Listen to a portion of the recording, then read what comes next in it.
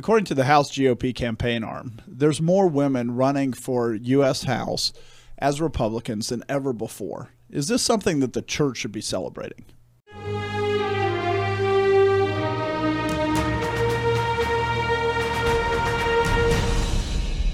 Welcome to The Conquering Truth. I'm Dan Horn. I'm Jonathan Sides. I'm Charles Churchill. And I'm Joshua Horn. In America, both political parties have been pushing very hard to have more women representatives in elected positions.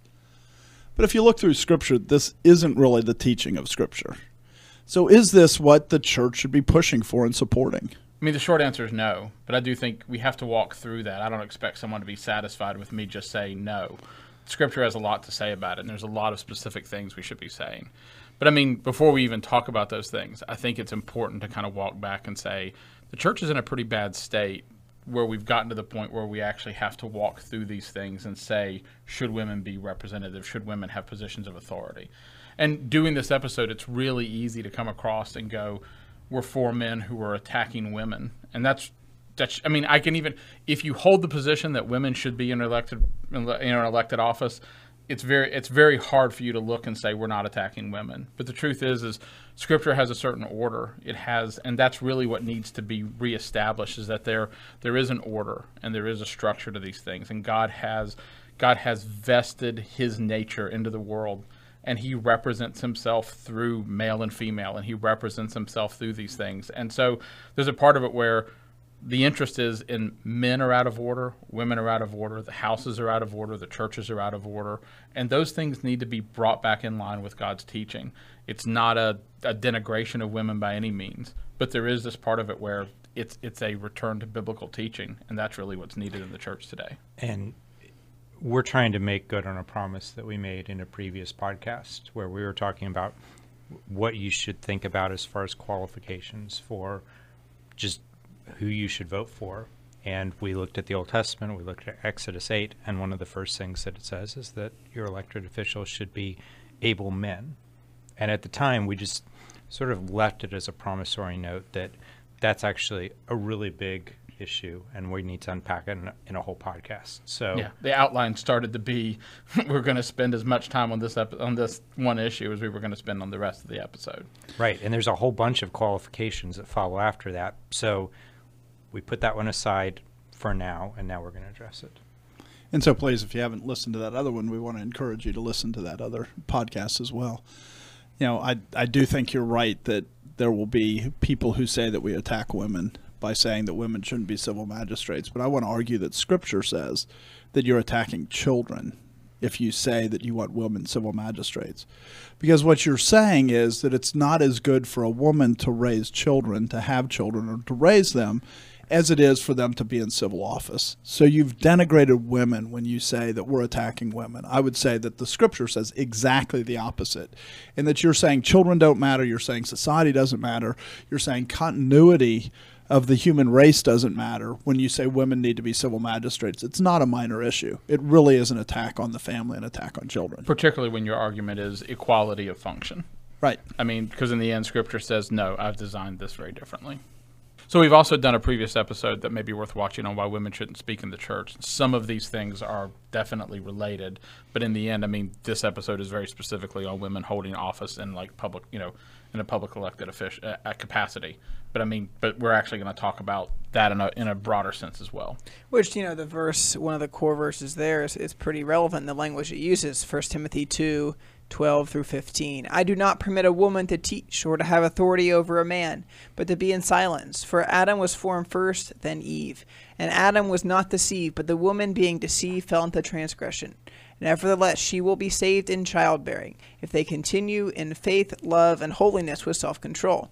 And, obviously he's speaking in the church, in terms of women speaking in church. But, the language he uses and the arguments he uses are broader than that, because he's talking about women having authority over a man, and he's talking about going back to the creation order of Adam being formed first and then Eve, which, when he goes back to creation, he's, the principle that follows from that is not strictly about the church, because, all of creation, every institution goes back to Adam and Eve. So when we think about the order and the idea of Adam and Eve, it's ordering everything, because all social orders, and we see this in the church, right? Like, somebody mentioned that, we did a podcast on that women shouldn't speak in church. I mean, that's 1 Corinthians 14:34, which is explicit. They have to stay silent in church.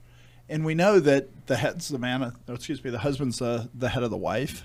That's in 1 Corinthians 11. That's in other places. That's in, Ephesians 5.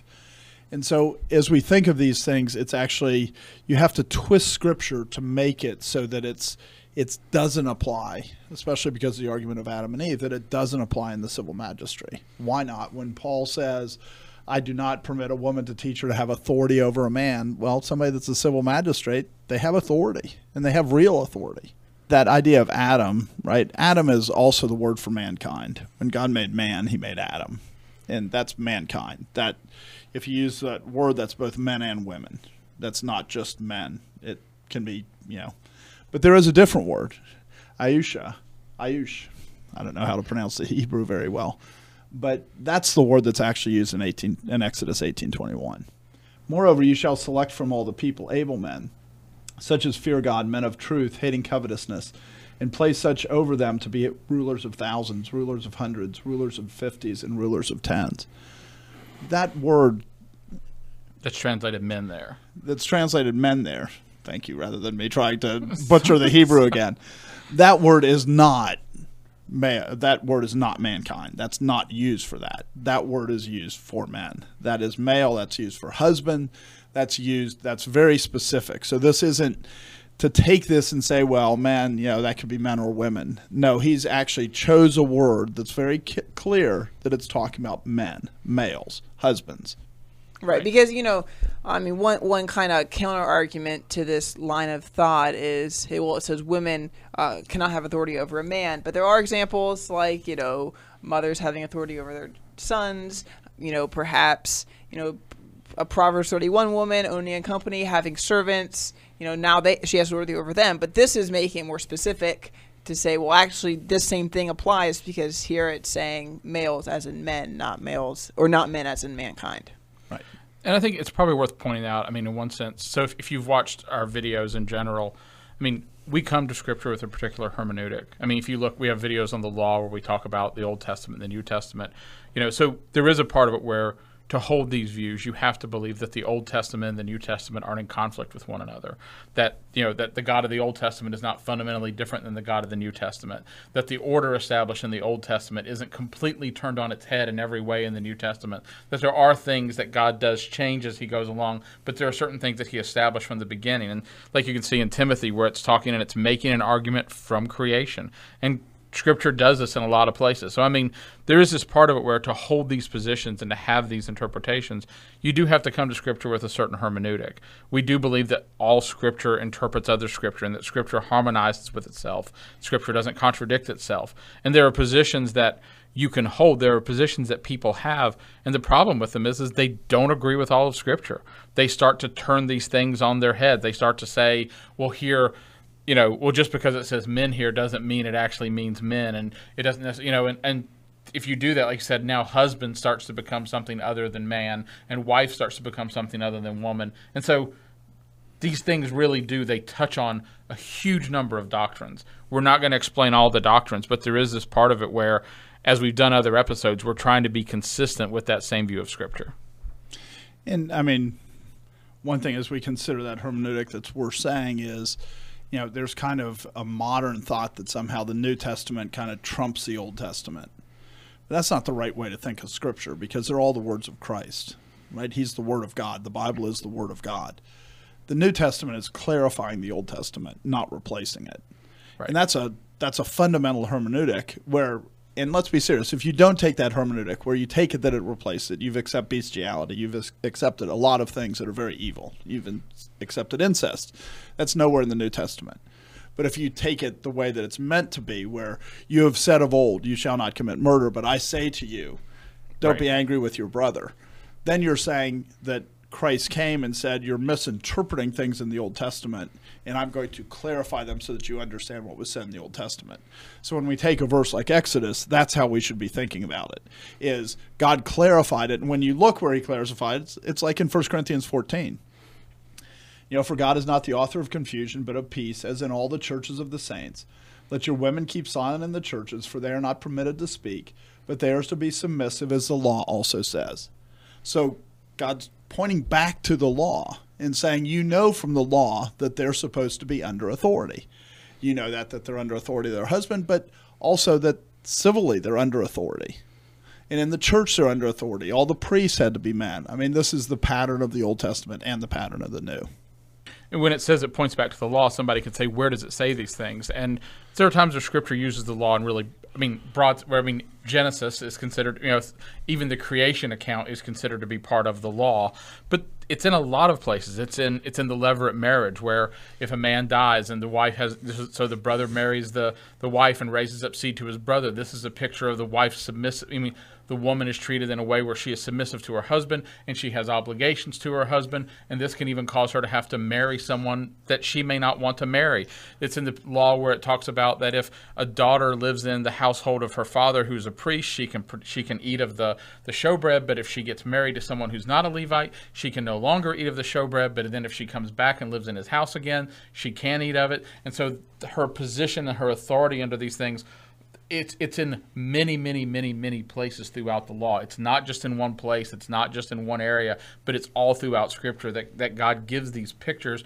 And then in the New Testament, he, like I said, clarifies them and then even starts connecting them so that we can understand how the church and how Christ and the gospel actually plays out in the world. So these things they're not even just neutral. People sometimes say these were cultural things, but God's saying, no, these transcend culture because they point forward to the new heavens and the new earth. So they can't just be these passing cultural things. And that's why it's important to get it right. You use the word gospel there, and you go throughout Scripture, the relationship of men and women, particularly husbands and wives, is used as a picture of the gospel. In the Old Testament, it's the gospel to come. In the New Testament, it's hey, the mystery's been revealed.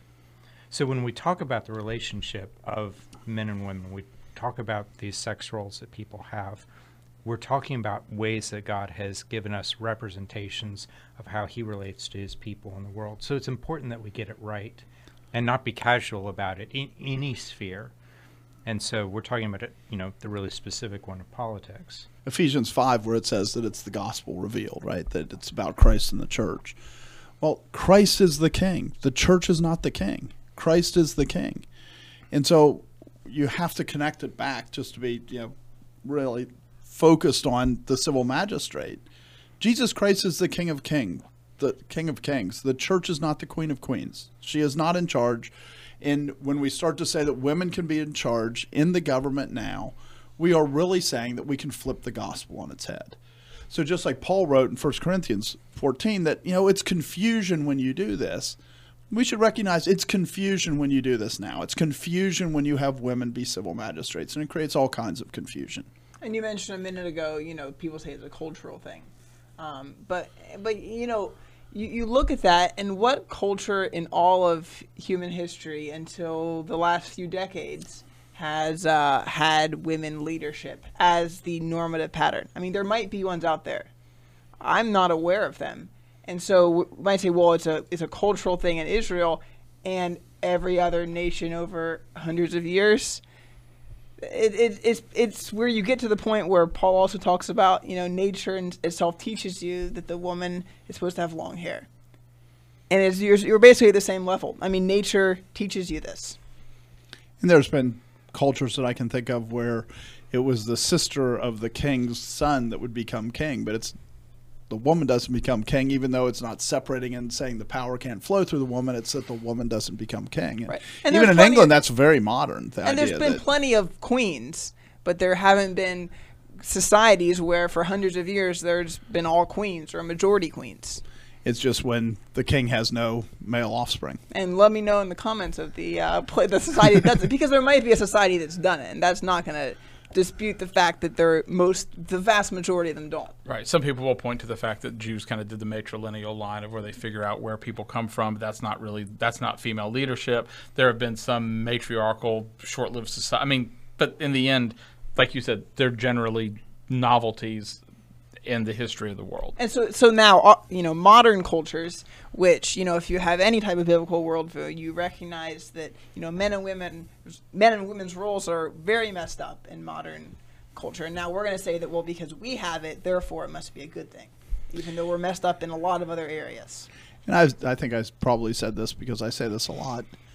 And, when you start to say that men and women have the same role, you will not stop homosexuality. You have to accept it. If you say that men should have the same role as women and women should have the same role as men, then why can't a man marry a man? Because all that man is doing is taking the role of a woman. And we think we can draw a line. We think we can accept it here and here and here. We can accept it as pastors. We can accept it in the civil magistrate. But no, we are against homosexual marriage. No, you already embraced it. You just haven't thought through your position, so you're inconsistent. You're just illogical, not that you're against homosexuality. These two are tied directly together. You either say there's different rules or you say there can't be. If there can't be different rules, you cannot argue honestly against homosexuality. We've talked about a handful of pretty, we would say, pretty clear didactic passages in Scripture, but Scripture actually has a lot more to say about this, and there are cases where it gives examples that are worth walking through. One of them is in Isaiah 3, verses 10 to 12, and this is where Isaiah is enumerating curses that are going to come upon Israel for disobedience. One of those curses is, "Say to the righteous that it shall be well with them, for they shall eat the fruit of their doings. Woe to the wicked, it shall be ill with him, for the reward of his hands shall be given him. As for my people, children are their oppressors, and women rule over them. O my people, those who lead you cause you to err and destroy the way of your paths." And probably one of the worst curses is when you have a curse on you and you don't recognize that it's a curse, where you're saying it's a good thing. And when you read the Scripture, it's saying that this nation's under judgment. A sign of that is women ruling over them. And if we're saying, well, that's a good thing, that's what we're wanting, that's what we're pushing for, we want more representation of women in government, well, now we're kind of asking for this manifestation of a curse. And that's what the quote unquote Christian evangelical party, the Republicans, is doing, and they're pushing very hard for it. And we should just recognize that this is not people that are pushing for a righteous, godly position. These are people that are pushing for a political agenda that plays well with the world. And you should be very clear. The Republican Party has openly embraced homosexuality. I mean, don't deceive yourself. Don't trick yourself. I mean, it openly accepts homosexuality. And so there's this part, and like you were saying before, you can't separate the two. It's already moved farther along. And so in the church, there are plenty of religious denominations out there today that are fighting the fight within their ranks over what do we do with practicing Christian homosexuals. I think the PCA is about to split again. Right, whether that you're a homosexual but you're not, but you're a celibate homosexual, understand. It's the experiment's been run. It's already in the church or in different parts of the church. So you can't pretend like this isn't there. And when I went on my rant about homosexuality, recognize what this also says. It's important because it says here, "As for my people, children are their oppressors, and women rule over them." I said, when you get to the point where you can't tell the difference between when you say women have the same role as men, the reality is that happens the same with children. Is that if you can't tell the difference between men and women, you can't tell the difference between adults and children. And you end up having children be your oppressors. And we see this quite a bit in our society where children are the oppressors, because as our society, we're saying that a child should be able to go and do whatever he wants to do. Pedophilia is on an increase. Everywhere we're having trouble telling the difference between adults and children because we can't tell the difference between men and women. Right. And those two, this verse is tying them both together. These are both signs of judgment. There's a part of look, in the United States right now, people would a child can't have a cell phone if their parents don't give it to them, but the child could potentially go and have surgery to choose to have surgery to change their gender. And and this could be, our child could choose to have an abortion to kill the baby, and then maybe even the child has to say that they want to have the abortion if the abortion is going to go through. And there's cases where a child walked in one day and said, "I'm her today," she, her, or whatever, the pronoun stuff. And then the next day they go, "I'm he, him," and she calls her, and the teacher gets fired. That's children being oppressors. Right. And there's some famous examples in Scripture, like Deborah. I guess would be Deborah would be the main example, of women in rulership, and I think we're going to talk about her in more detail in a second. But one thing to note from this verse is it doesn't say that the woman who's ruling is necessarily sinning. Now, what situations would that be? Well, Deborah's one of them, and we'll see it in a minute. You have other situations like, Lady Jane Grey in England, where, was she seeking authority? Was she trying to take on authority from men? Or were people saying, well, we're limited by, it needs to be a descendant of the king, and so we're going to pick the only Protestant, which is her. Were they making the wrong decision? Was she making the wrong decision? Well, the point isn't that every woman in authority is necessarily wrong. Now, that said, it's hard to justify a woman running for office in, a congressional district with thousands of people and to say there are no men, so I must run. That's hard to justify. Right. It's very different where the laws of your nation say that the firstborn child, like in England now, it says that the firstborn child, male or female, will become the ruler, the sovereign of England. And so if you're the firstborn child and you're a woman, is it wrong to become the Queen of England? I don't know. That's following the law. Should you submit to the law? I think there's some legitimate things there. And the sin is in the nation. The sin isn't necessarily in the person. But again, that's very different than somebody seeking that office, somebody who desires and says there aren't any women or any men, so I'll run instead. There's even examples in America where, a man, a congressman's reelected, he dies, his widow gets appointed to that place. Now, is it categorically wrong for her to accept? Well, maybe, but it's not necessarily as easy as to saying a woman may never be in office. It's a little more complicated than that.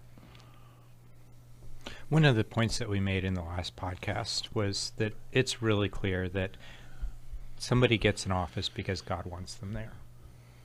That God is the one ultimately who appoints somebody to an office.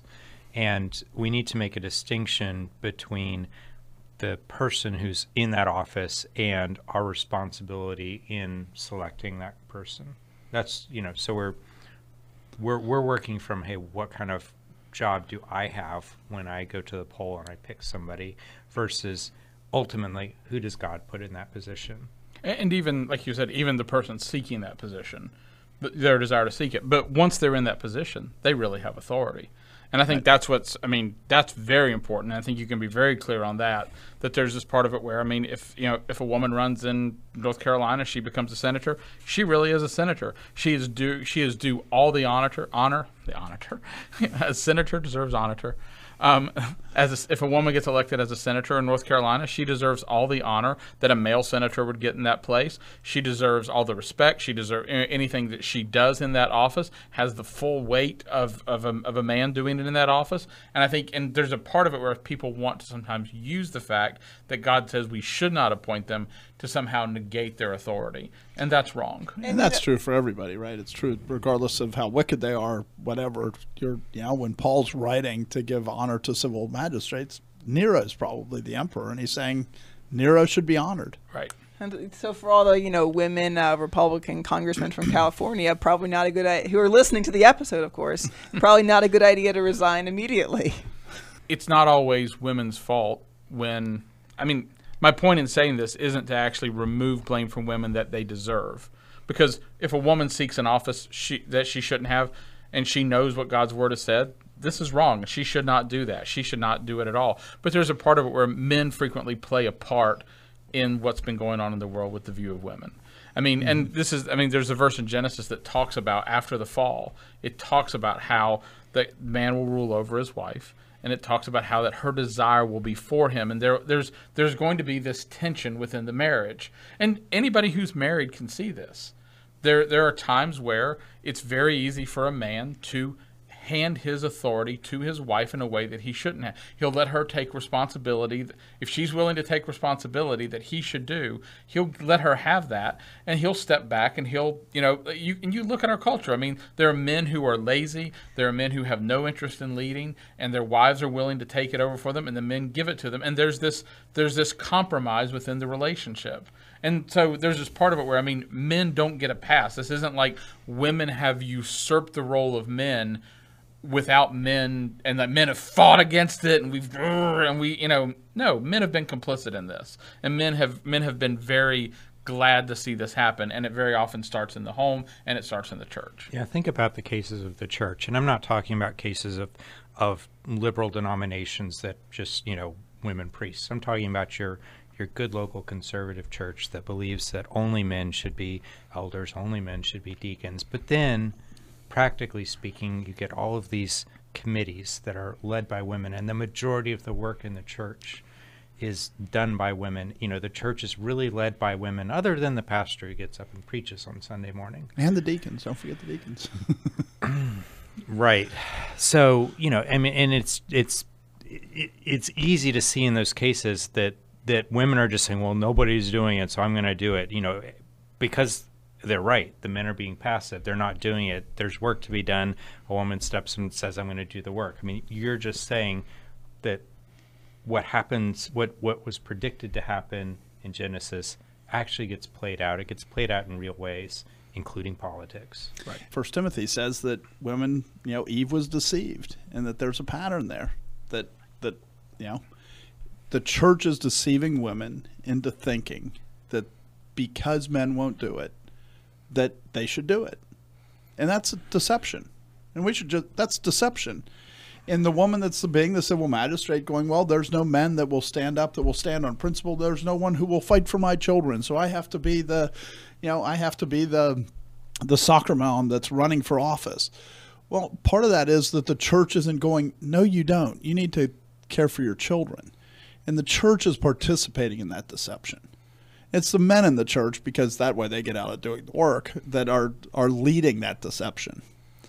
But we should recognize that this is what happens, is that the church is actively working to deceive women to say on that committee, nobody's going to do the work unless you do it. As opposed to what 1 Peter 3 says, what she's supposed to do is not be aggressively trying to seek it and say, nobody else is going to do it, so I'm going to do it. No, it's by their meek and submissive spirit that's pleasing to God. And we did an episode recently about creating a culture of life, and one of the things that we talked about was, for a society to continue, they have to have like 2.3 children per family, per household, per woman, 2.3 children. And so there's this part of it where when you talk, and I remember one of the things is people just forget that literally this is talking about a national extinction event, at the national level. So, when you talk about that, God has designed it so that the purpose of bearing children and raising children is so important that this is something that has been given to women. This isn't like, well, it doesn't matter really. No, it's literally whether your nation will continue. It's whether your nation will continue to exist on the face of the earth. And so whenever you make it like, hey, having a children is totally just a choice that we all make. It's something that we decide whether we want to do. No, God decides how many children people have. God's really clear. God says, I open and close the womb. God talks about these things throughout Scripture. And again, so there's this part of it where, no, there's this duty, and the family is structured in a way so that a nation who follows after God, that nation will not be wiped off the face of the earth because they don't bear children. Right, we talk about climate change, how everybody's going to die. We talk about nuclear war, how everybody's going to die. We talk, and how many died because of abortion? In the U.S., 65. There's no way that a nuclear war would kill as many people as abortion killed. Right. And we're looking and we're going, oh, these are these horrible cataclysmic events. And you look at the birth rate in Europe, you look at the birth rate in the United States, you look at the birth rate in Canada, you look at the birth rate in China, you look at the birth rate in Japan. All these nations are being destroyed. And they will be destroyed unless something happens, versus they're not going to be destroyed because of climate change, not by nuclear war, not by any of these other things that they keep acting like, oh no, 10 million people died because of COVID. That's a drop in the bucket compared to how many we've killed because we've said women shouldn't be raising children. when we talk about this and we talk about, in Isaiah 3, it being a curse, it comes back to the same thing. When you go into the voting booth, are you going to love your neighbor or are you going to curse your neighbor? Because it's really a choice. Because if God says, I'm going to curse America by having women leaders, which he has, do you then vote for it to say, I want to curse my neighbor? Or do you vote against it saying, yeah, God raised up the leaders he wants to raise up, but I'm not going to participate in it? I would argue loving your neighbor requires you not to participate in the cursing of your neighbor. That's a really revolutionary thing to say. Loving your neighbor requires not cursing them. I thought it was almost a tautology. So, I mean, and when you were talking before about that women will say men aren't doing what they should be doing, and so I have to step up and do this. That is most commonly what I hear people using as an argument to try to fit the story of Deborah into. And Deborah's story does not conform to that narrative at all. We read in Judges 4 through 10. Now Deborah, a prophetess, Now Deborah, a prophetess, the wife of Lapidoth, was judging Israel at that time. And she would sit under the palm tree of Deborah between Ramah and Bethel in the mountains of Ephraim. And the children of Israel came up to her for judgment. Then she sent and called for Barak the son of Abinoam from Kedesh and Naphtali, and said to him, Has not the Lord God of Israel commanded, Go and deploy troops at Mount Tabor? Take with you 10,000 men of the sons of Naphtali and of the sons of Zebulun. I will deploy Sisera, the commander of Jabin's army, with his chariots and his multitude at the river Kishon, and I will deliver him into your hand. And Barak said to her, If you will go with me, then I will go. But if you will not go with me, I will not go. So she said, I will surely go with you. Nevertheless, there will be no glory for you in the journey you are taking, for the Lord will sell Sisera into the hand of a woman. Then Deborah arose and went with Barak to Kadesh. And Barak called Zebulun and Naphtali to Kadesh. He went up with 10,000 men under his command, and Deborah went up with him. Deborah was a judge in Israel. Deborah was a prophetess. There were people who would come and they would ask questions to her, and she would give them answers. And Barak was the person who was supposed to go and do what God had commanded him. Barak was supposed to rule and have authority in this way with the troops, and this was his job to do. And he said to her, I won't go. I'll only go and do this if you'll come with me. And she says, I'll go with you, but understand you're going to lose your honor by if you take me with you. God's going to give all the glory to a woman. And he says, I want you to go with me. And it does not fit into the narrative of Deborah didn't say, well, I'm going to go and deploy the troops. Deborah didn't say, well, you're not willing to do it, then I'll do it. I mean, it doesn't fit into the narrative that everyone tries to plug it into. It fits into a very different narrative where the person in authority said, I'm not willing to go unless you go with me. And she went. And we make judging out to be something different than it was. We make it out to be an appointed civil position when it was just somebody who was wise and that they would make judgments. They would come to her and they would go, you understand God better than we do. What do you think should happen in this case? And she would say, I think it should. Right, that's what the church should be, exactly. But notice it also starts with the wife of Lapidoth. I mean, it's not like saying that somehow she's outside of authority. It actually acknowledges that she's under authority when it introduces her, right? Because usually for men it says who their father is, and for her it says who her husband is, because that's who has authority over her. And then it goes on, right? And it doesn't say that she commanded him to go up. She's a prophetess. She says, has not the Lord God of Israel commanded, go and deploy the troops, right? It's not her. She's in that statement. There's no exercise of authority at all. All she's doing is saying, this is what God said, right? Has not God commanded this? And I think, this is a really good example because, I mean, I do think in the church today, there are churches where if a woman looked at someone and said, isn't this the right thing to do? There are people who would say, mind your place. And that's bad. And that's bad. And there are women who are not willing to do, because I mean, women don't realize the power and the authority, that the influence that they really have in the world. I mean, when my wife looks at me, when I say we're going to do something, and she looks at me and goes, but we shouldn't do that, should we? that has a huge effect on me. I mean, I mean, there are times where I don't like it.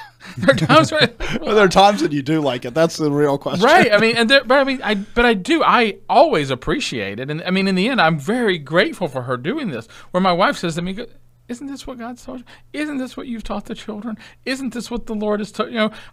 Look at and it's." Yeah, I mean, I mean, and there's this part of it where we don't want to do what God's actually asked us to do. The woman doesn't, and so there are places where the church is wrong in its view of women. There are places where a woman comes and she speaks to people and says, God says we should do this, we should do this, we should care for these people, and she can get shouted down, and the church is evil for doing that. But there are plenty of times where people go, unless I can have authority over them, unless I can rule over them, I'm not willing to have this role that God has given me. And both of those are shameful. The end of the passage, I mean, it couldn't be clearer. He went up with 10,000 men under Deborah's, no, it says under his command. And Deborah went up with him. Who was commanding the army? It wasn't Deborah. Right. She didn't have authority over it. And he says even him asking her to go with him without authority because he commanded the army, God even says, look, you're not going to receive any glory for this, because you're insisting that I go up, and a woman will kill Sisera, and Jael, puts the stake through his head and all that stuff, because he's not saying, Deborah, run the army. He's saying, I have this role. I have to command this army, but you come with me. And so the people who take this to say, well, this means Deborah is a valid, is a ruler and is a civil magistrate. Well, that's the opposite of what the passage says. So we've established that, I mean, she wasn't a ruler and that she wasn't commanded the army. She was a prophetess in a way that perhaps would make some people uncomfortable. So what about the judging? Because I mean, there's different. Is this different? How is this different from, our judges today? I mean, they sit in a courtroom and not under a palm tree, but. I think we don't have a ton of information here about what the judging is that she's doing and how formal it was and how binding it was. You have a lot of other rulers in the book of Judges, all the judges, Samson, a bunch of judges, and they don't have a king. And so the judges in some way are taking on some of the roles that would be in a more formal civil magistrate seat. But I think most of the judges that you look in the book of Judges that have that, they also have command of the army. They're also going up and fighting. And so, the judges that aren't doing that, I mean, I don't think you have many examples of that. And so just because judges do that, it doesn't mean that's what judging requires. It doesn't say they had to come up to her. It's that the children of Israel came up to her for judgment. It seems to me that even in the language of that, it's not by compulsion. They're just saying she makes good decisions. She looks at a situation and says, this is the right thing to do. And even the other judges didn't have the authority to bind it unless they also had command of an army that they could force people to do it. It was because people went, they're wise, we're going to listen to it. Or two people could agree together, well, whatever Deborah says, that's what we'll accept. And people it's do like that binding all the time arbitration today, right? now. I was going to say, you can right now. You can go and I can have a dispute with Jonathan, and we could go and say we're going to go to an arbitrator, and we're going to go to this person. We'll write an agreement that we'll accept his judgment, and that, I mean, he doesn't have to be an appointed judge. He doesn't have to be, I mean, and in the New Testament, Paul says to the church, why are you going out to people? You should have people within you who should judge. Don't you understand that the church will judge angels? And so there's this part of it where, I mean, Deborah is very much a picture of the church, in a sense, judging in the household of God. I mean, and so there is this part of it where, and I do think what Joshua said, not just her being a prophetess would make some people uncomfortable, but the fact that people went to her for judgment, I think, would make people uncomfortable. I do think we should point out, I think just in fairness, is everything that happened during the time of the judges is not necessarily something that is prescriptive for all types of cult, that it's not the best. And again, I mean, I don't know that I have any problem with if there was a woman who was wise, if two people said, I need to go to her and she makes good judgment. I don't know that I would have any fundamental issue with that. But it doesn't mean that, so you also don't want to go that everything that happened in Judges, because you read through Judges, there were some really bad and dark times and places in Judges. Israel was not in the best place in many different times through here. And it was like Sodom, right? Right. At times with Benjamin. Even if you look at this and you want to take a different interpretation of what the meaning of judgment is and what the status of her as a prophetess is, if you have a different perspective than the hermeneutic we've offered, you still have to deal with Isaiah 3, where Isaiah 3 is God speaking. Is God speaking and saying that this is a sign of curse on a people for a woman to be a ruler. It's not saying that the woman is wicked. It's not saying that the woman in her act of ruling is doing something she shouldn't be doing necessarily. But it is saying this is how God is evaluating the situation and one of the punishments that he's imposing. So if you have a different reading on Deborah than we had, go ahead and take that reading and then plug it into Isaiah 3 and say, right, what does Deborah's position here mean God thinks about Israel at this time? And I think it's worth, basically reading the rest of Isaiah 3 so that we find out what God says he's going to do to Israel for that, which is, Isaiah 3:16 through, chapter 4, verse 1. Moreover, the Lord said, because the daughters of Zion are haughty and walk with outstretched necks and wanton eyes, walking and mincing as they go, making a jingling with their feet, therefore the Lord will strike with a scab the crown of the head of the daughters of Zion.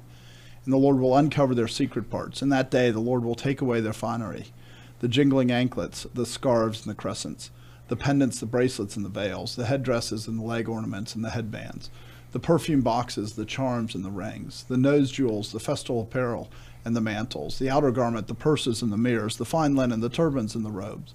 And so it shall be, instead of a sweet smell, there will be a stench. Instead of a sash, a rope. Instead of a well-set hair, baldness. Instead of a rich robe, a girding of sackcloth. And branding instead of beauty. Your men shall fall by the sword, and your mighty in the war. Her gates shall lament and warn, and she being desolate shall sit on the ground. And in that day 7 women shall take hold of one man, saying, we will eat our own food and wear our own apparel. Only let us be called by your name to take away our reproach. That's what God says he's going to cause because the women are ruling over them. It's not that God just goes, oh, it's not a big deal. This is the beginning of cursing, and it's going to get a lot worse until you repent. And, it says 7 women are, because the men all died by the sword, remember, that 7 women are going to say, just give me your name. They're not going to, right, they're going to want to be in that position of being under authority again. So when you hear what God says he's going to do to a people after he curses them by having children be their oppressors and by having women rule over them, is he destroys them and destroys the men so that the women are begging a man to be her head. And we should remember, as we go through this in the New Testament, it talks about Jezebel in Revelation and how the church has adopted the doctrine of Jezebel. Remember Jezebel? Jezebel was the one that kept trying to usurp authority from Ahab. And, oh, don't worry about it. I'll take care of him.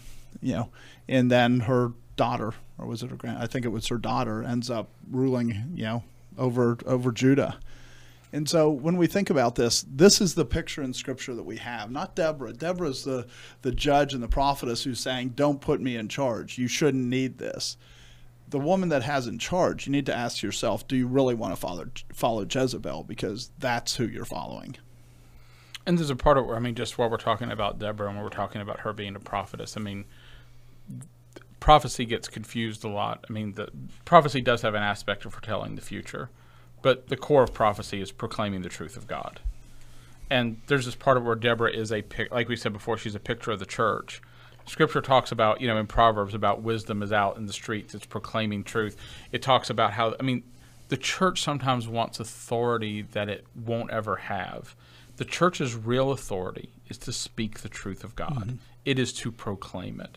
And the church is a woman. The church is the wife of Jesus Christ. And so when we get women wrong, we get the church wrong. When we get their authority wrong, we get our relationship with Jesus Christ wrong.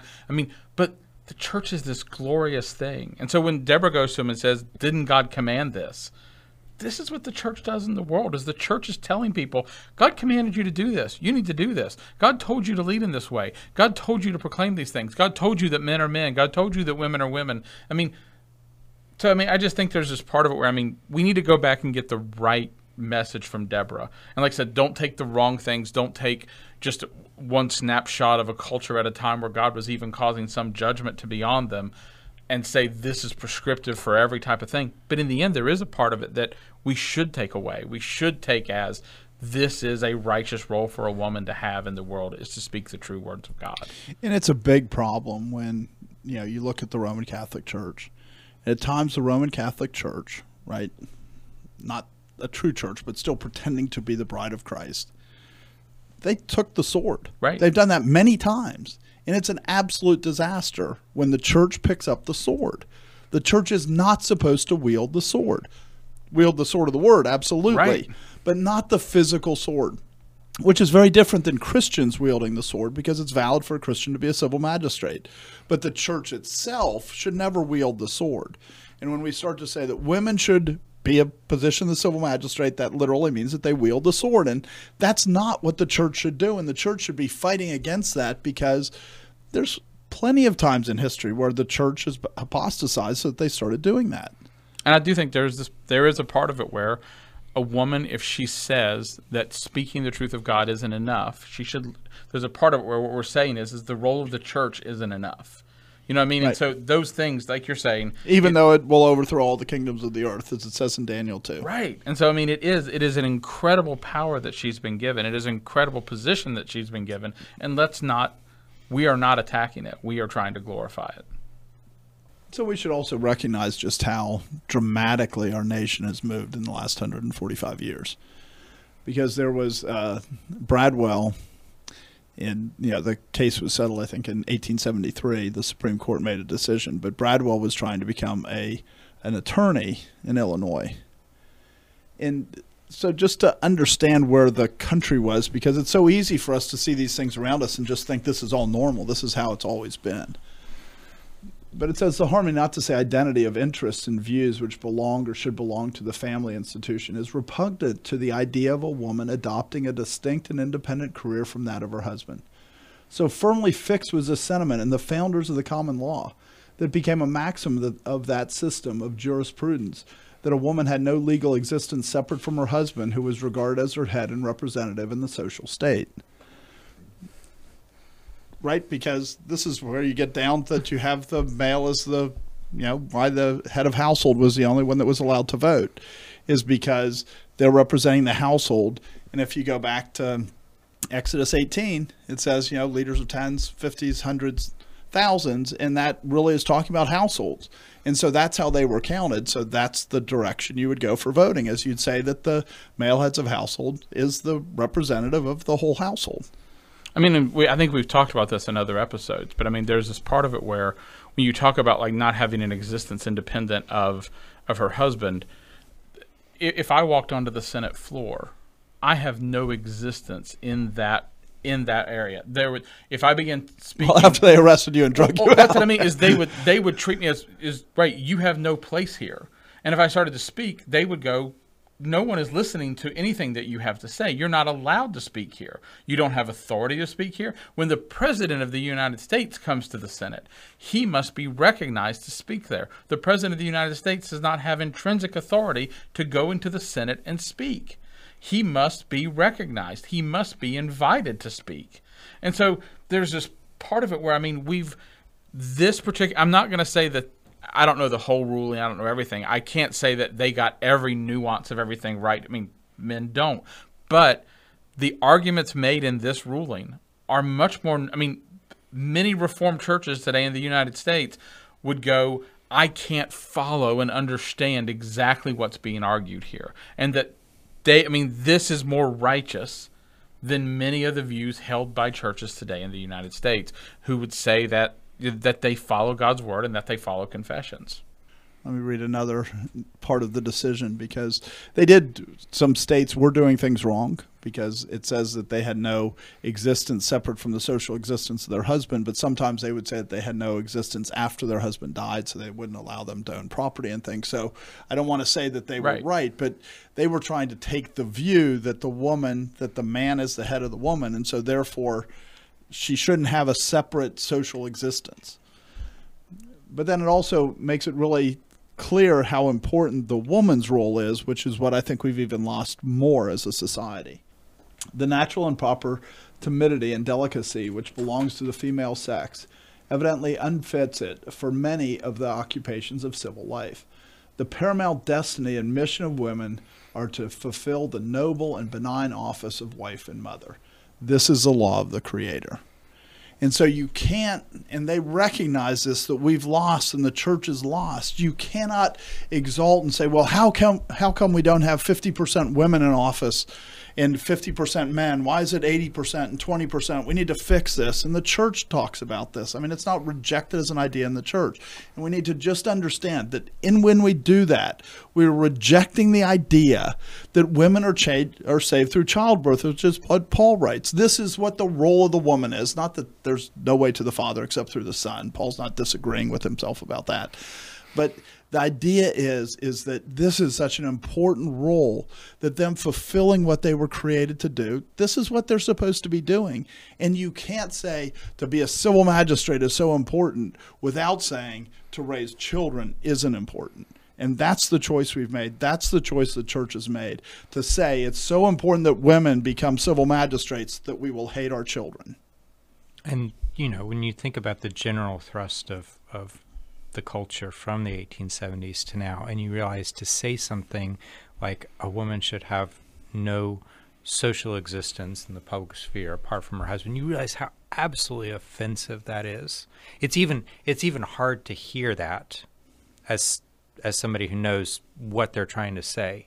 I mean, it just sounds like, oh my goodness, they're so out of touch. But you think about what they're getting at. They're getting at the truth that Scripture says that the wife is a picture of the church and the husband is a picture of Christ. And if you want to say that a wife has a separate social existence than her husband, what you're effectively saying is the church doesn't need Christ. That there's areas where the church doesn't need Christ. There's areas where the church doesn't need salvation. And that's just, that's where you say, okay, the gospel's at stake with something like this. And whatever we want to do, as embarrassing as the language might be, as embarrassing as the language is, we also have promises or commands in Scripture of don't be ashamed of the gospel. Mm-hmm. It's shameful that it's embarrassing. You know what I mean? And because it wasn't embarrassing to them, right? It's shameful that the church has failed to preach the gospel to the point where it's embarrassing. And I think we've lost how much language and everything drifts with it. I mean, there were times where if you saw a man out in public, you would call him by his last name, Mr. So-and-so. There's a part of it where because you were speaking to him as a representative of his family. And so the last name was the part of that he was a representative of his family. And you would only use his first name when you were talking to him about personal issues. Because in the end, then you were talking about something that was just about him. Because he didn't have the freedom of being just him in many things because he was the representative of an entire family. And he had to consider all of them, their interest in everything that they had, in what he did and the way he, the way he moved through the world and all of these things. I mean, so I think there's this part of it where we think... And women would be called Mrs. Right. Right. So we forget, and so people look at it and they go, this was a way of denigrating women. But I mean, men did not have they weren't individuals.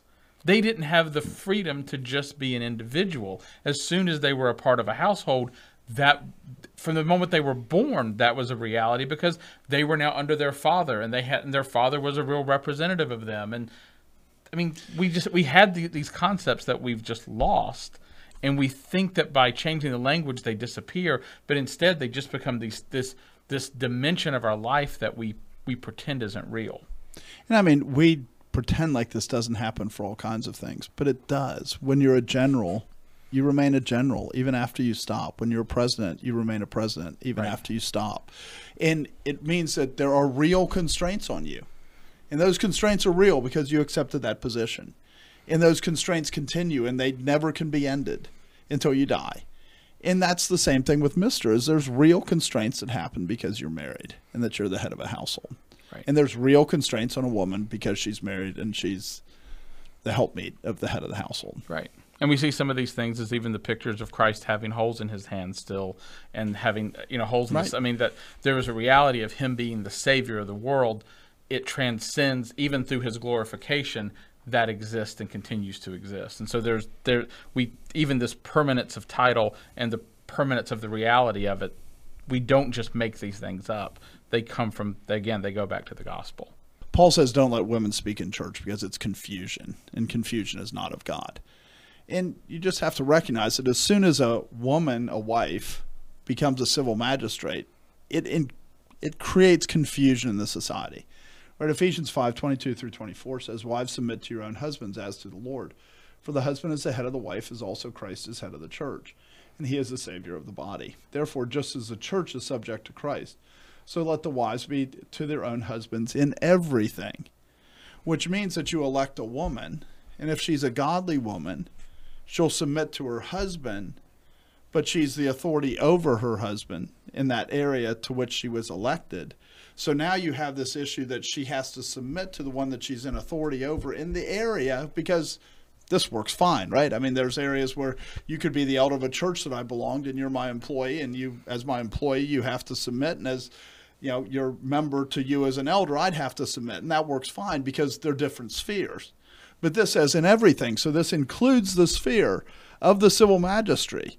So when the wife says, this is what the commandment is, this is what the law will be, the husband can go, no. And that is inherently confusion. You can't eliminate the confusion in that because the husband has authority over the wife, including when she's acting as a civil magistrate. Well, you can eliminate the confusion, and the way that you eliminate the confusion is you say that authority actually doesn't exist in the household. That's how you eliminate the confusion. Right, you take everything and redefine it. Yep. That's basically, yeah. Because you can do one of two things. You can take everything and redefine that, or you can say, okay, we're going to redefine, she's the civil magistrate, but her husband is really the one who's the civil magistrate. You're stuck that you have to redefine one or the other. You have to say she's not really the civil magistrate, he is, or everything doesn't mean everything. It just means everything within the household. And it doesn't get rid of the confusion. No, that's just enough because you're twisting words, which is confusing. It relocates the confusion to one step. I just want to be clear, right? Right. It does not resolve the confusion because where we are today is the multi-generational steps of trying to move. We just keep moving the confusion and multiplying it and shifting it and compounding it. The argument in the Bradley case that we looked at or the Bradwell case from 1873 was basically saying this introduces confusion. If a husband has authority over a wife, then in a sense she's not a free agent in the public sphere. Which is, now we're well past that. We just say, well, obviously the husband doesn't have authority over the wife in everything because he doesn't have authority to tell her to enact such and such policy, vote such and such way. Or if she's godly, he does. And you just elected him thinking you were electing her, which is equally problematic because that was deceitful. And it gets even more specific. You look at Numbers 30, and there's very specific rules about if, a wife makes a covenant, makes an oath, makes a vow, that the husband, in the day that he hears of it, can overturn that. And so, the wife makes an oath, takes her oath of office, and then the next, that day the husband secretly overturns it. What type of confusion are you introducing there? Or not just on the oath of office, right? She signs a bill. And then he hears that he signed the bill and went, that doesn't stand. Then that doesn't stand. What we're talking about here, Numbers 36-8, it says, "If indeed she takes a husband while bound by her vows or by a rash utterance from her lips by which she bound herself, and her husband hears it and makes no response to her on the day that he hears, then her vow shall stand, and her agreements by which she bound herself shall stand. But if her husband overrules her on the day that he hears it, he shall make void her vow which she took, and what she uttered with her lips, by which she bound herself, and the Lord will release her."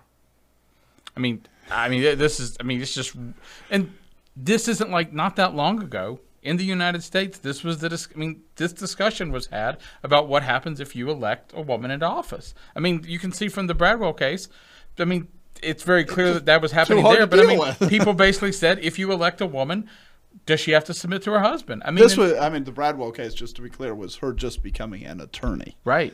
Not even elected into office. This was just her becoming an attorney. But I mean, I think when Geraldine Ferraro ran for vice president, I remember, I was young, but I remember some of these discussions happening around me from people going, how do you deal with this? And there were people going, well, obviously she doesn't have to submit to her husband. Other people were going, what do you mean? What's your basis for this? And having, there were real discussions about these issues. And she can make that agreement, right? And it's not even an oath. I was thinking it said oath in there, but it just says her agreement or a rash utterance from her lips that she binds herself. And it's a rash utterance, right? The definition of rash utterance here, when it comes down to it, is she didn't ask her husband ahead of time, right? Because it says in her agreements by which she bound herself shall stand if he hears about it and he doesn't annul them in that day. And so think about it. The definition of a rash utterance is that she's making a social commitment without asking her husband. And yet now we're turning around and saying that they can be a civil magistrate. I don't see how you can. It just becomes such confusion. And understand, if this was the understanding that a society would have, this is a way of protecting families. I mean, it is a huge way of protecting families because everybody would understand if they had an agreement, they need to make sure that it's been, they would go, hey, did you run that by your husband? Is your husband hurt? If they go to the husband and say, your wife said she was going to do this, and the husband says yes, I mean, all these things would end up getting wrapped up in it. And all of the practices would line up so that they had this understanding that a husband could do this. And so, I mean, you think about the protection this would give to a woman. I mean, we've talked about how the men and women have different strengths. Women are physically weaker than men. So if some man was trying to intimidate a woman to make an agreement, she has this protection. She has this thing that she can come back to, and her husband can release her from it. And so there's no point in intimidating her into saying it. There's no point in doing those things. And so all of a sudden, women have this protection in society. Since we've gone this far, we might as well, jump into the deep end, which is, so if voting is an exercise of civil authority, should women have the right to vote? And for a long time, for the majority of the existence of this country, the answer was no. And we forget that. The answer was no until 1920. And it's interesting because if you go back and study it, people go, oh, women wanted the right to vote. That's actually not true. Men wanted women to have the right to vote. Who voted for the amendment to the Constitution for women to vote? Not women. Men did. And so don't deceive yourself. Right, in the Atlantic, which we all know, if you ever read the Atlantic now, it's very liberal. It wasn't as liberal back then. But there was a headline in September 1903 in the Atlantic, or a story, that says, woman does not wish to turn aside from her higher work, which is itself the end of life, to devote herself to government, which exists only that this higher work may be done. Can she not do both? No. And that's the Atlantic. And women didn't start to vote until large numbers until like 1960. And what else is going on in 1960? We can all think about what's going on in 1960. The sexual revolution's going on. The drug movement's going on. The hippie movement. I mean, all these movements, our society was being upended. And that's when women started to vote in large numbers. Before that, the only ones that voted were the ones that were trying to push a social agenda because they were trying to, a socialist agenda because they were trying to undermine the family. And there's a part of it where you see how these things shift because in the end what you're saying is, should women be able to vote? No, which means their husband is the federal head of the home. The husband casts the vote, which means that marriage is choosing someone to be your federal head. It's a recognition that you're choosing someone who will take your best interest to heart, that you believe that this is who you're picking. I mean, and we do this all the time. We vote senators in, we put judges in. I don't get to go. We should all get to go make the judgment for the judge. No, he is the person who's been appointed to do this. And so, I mean, we have this in existence, but look at what's happened to marriage since that's gone on. You're no longer choosing someone who's your federal head. You're choosing someone that you like having fun with. You're choosing someone that you feel strong emotions for. I mean, marriage fundamentally changed as soon as that changed, because all of a sudden, the whole nature of the relationship was turned on its head. Men ceased to be their wife's head. And they didn't cease to be, because God's the Right. one that declared it, but they ceased to have the recognition of the weight of it, and the women ceased to have the recognition of the importance of who their head was, because they pretend like, no, we're equal. No, that's not the way it works, because God's the one that gets to declare it. He's the one who said that the husband was the head. And man doesn't have the ability to overrule that any more than we have the ability to say two men can marry. We just can't. We're not God. God said this is the way it works, and that's the way it works. And you can be in rebellion to it, but there's still real effects. And part of the way that that rebellion manifested and continues to manifest, and there's no way that anybody listening to this is going to agree with us if you still think this way, is that we've said that the role of women is not to fulfill some higher work or some end of life, like this kind of article from The Atlantic assumes. This very good sermon that The Atlantic wrote. Right. That everything about the messaging that the culture has for women is that being a wife and mother is drudgery. It's not high work. It's not a high calling. It's not what God made you to do. It's that's what you have to settle for. That's everything that's being pushed. And if that's what you've been imbibing, which it is, because you can't get out of that from this culture, if that's what you've been, has been pushed into your veins with the cultural IV, then there's no way that anything that we're saying here is going to be at all palatable to you. But if you can back up from that and say, what does Scripture say women are for? And say, when God made woman and said she's very good, and said, here's what I want from this thing that I've made, and that's how a woman is really going to flourish, that's a glorious thing for her. If you can start thinking like that, then some of these things can make more sense. I mean, and let's be honest. What you're offering women, your cubicle isn't that glorious.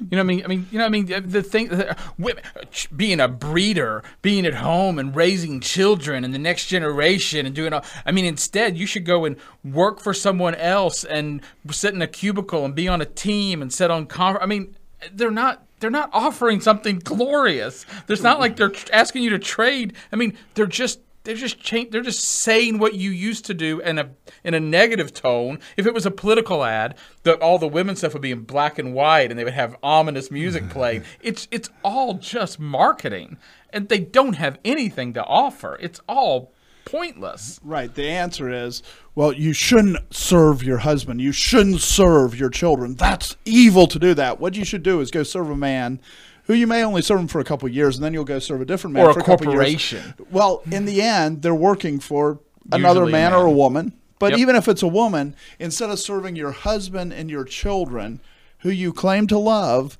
you're going to go serve somebody who a lot of times you hate. Right. And you go, this is a higher calling, to spend your time, your energy, your resources to serve someone you hate instead of your husband and your children. That's actually better. I mean, I don't usually listen to Jordan Peterson, but Jordan Peterson was talking to this woman who was interviewing him. She's like, I don't want children. My life is fulfilled. And he's like, how old are you? 35. Yeah, wait 20 years. You'll go, what am I doing? I have nothing in life. You will be desperate. You will be miserable. You will be sad, because in the end, you'll realize I just gave up my life to serve something that has no value. And he's right. And he's talking from, a statistical perspective of doing sociological, surveys and stuff. But this is the reality, is they've been told a list of lies to say that these things are valuable, to go serve somebody that you may not even like, somebody that you won't know for very long, someone that you have no long-term relationship with, instead of serving your husband and children. Really? That's smart? That's wise? No, that's foolishness. Women... our society is very busy working to deceive women, and the church has not helped. Men and women, because they look at the world differently, because God designed them to look at the world differently. And, a single woman is typically much more so, right? I'm not saying that all of them, but percentage-wise, a single woman will invariably be more likely to vote for a socialist state than a married woman will. We don't usually look at these statistics, but even in the 2020 election, right? If you break down voting by marital status and gender, 56% of men voted for Trump, 52% of married women voted for Trump, 46% of unmarried men voted for Biden or for Trump, and 37% of unmarried women voted for Trump. In other words, you see this huge decline as you get to, and the big jump is to unmarried women, because Biden's selling a nanny state. He's saying the government will be your father. The government will be your husband. We'll supply and it would be everything really that you clear. need. Our point isn't that people should have voted for Trump. No. My point is, and I just used 2020, but you can use any election since 1980, and it's the same statistics basically. I mean, obviously it varies, but before 1980, there wasn't that dramatic of a difference. But in 1980 and afterwards, there starts to be a very dramatic difference. And it's always the same, that the unmarried women vote for a socialist government and a bigger government because they say they don't want a head. They say they don't want a protector and a provider, but then they vote for it. And in the end, they don't want their protector and provider to be brought down to an individual, to a person. And recognize this is married and unmarried. This isn't cohabitating or not cohabitating. This is married or unmarried. And so when you look at those unmarried women and unmarried men, a bunch of them are cohabitating. Right. And they're acting like they're married, but they're not married, but they're still far more likely to vote for the socialist candidate than they would for the more conservative candidate. So are we saying that, in churches that only men should go on, election day down to the polls to cast a ballot? No, I'm not saying that. My wife votes. But we vote the same because that is what the system is, and there's no reason to dilute your vote. But what that means is there's no reason to dilute your vote. If your wife is going to go vote the opposite that you do, then she shouldn't vote.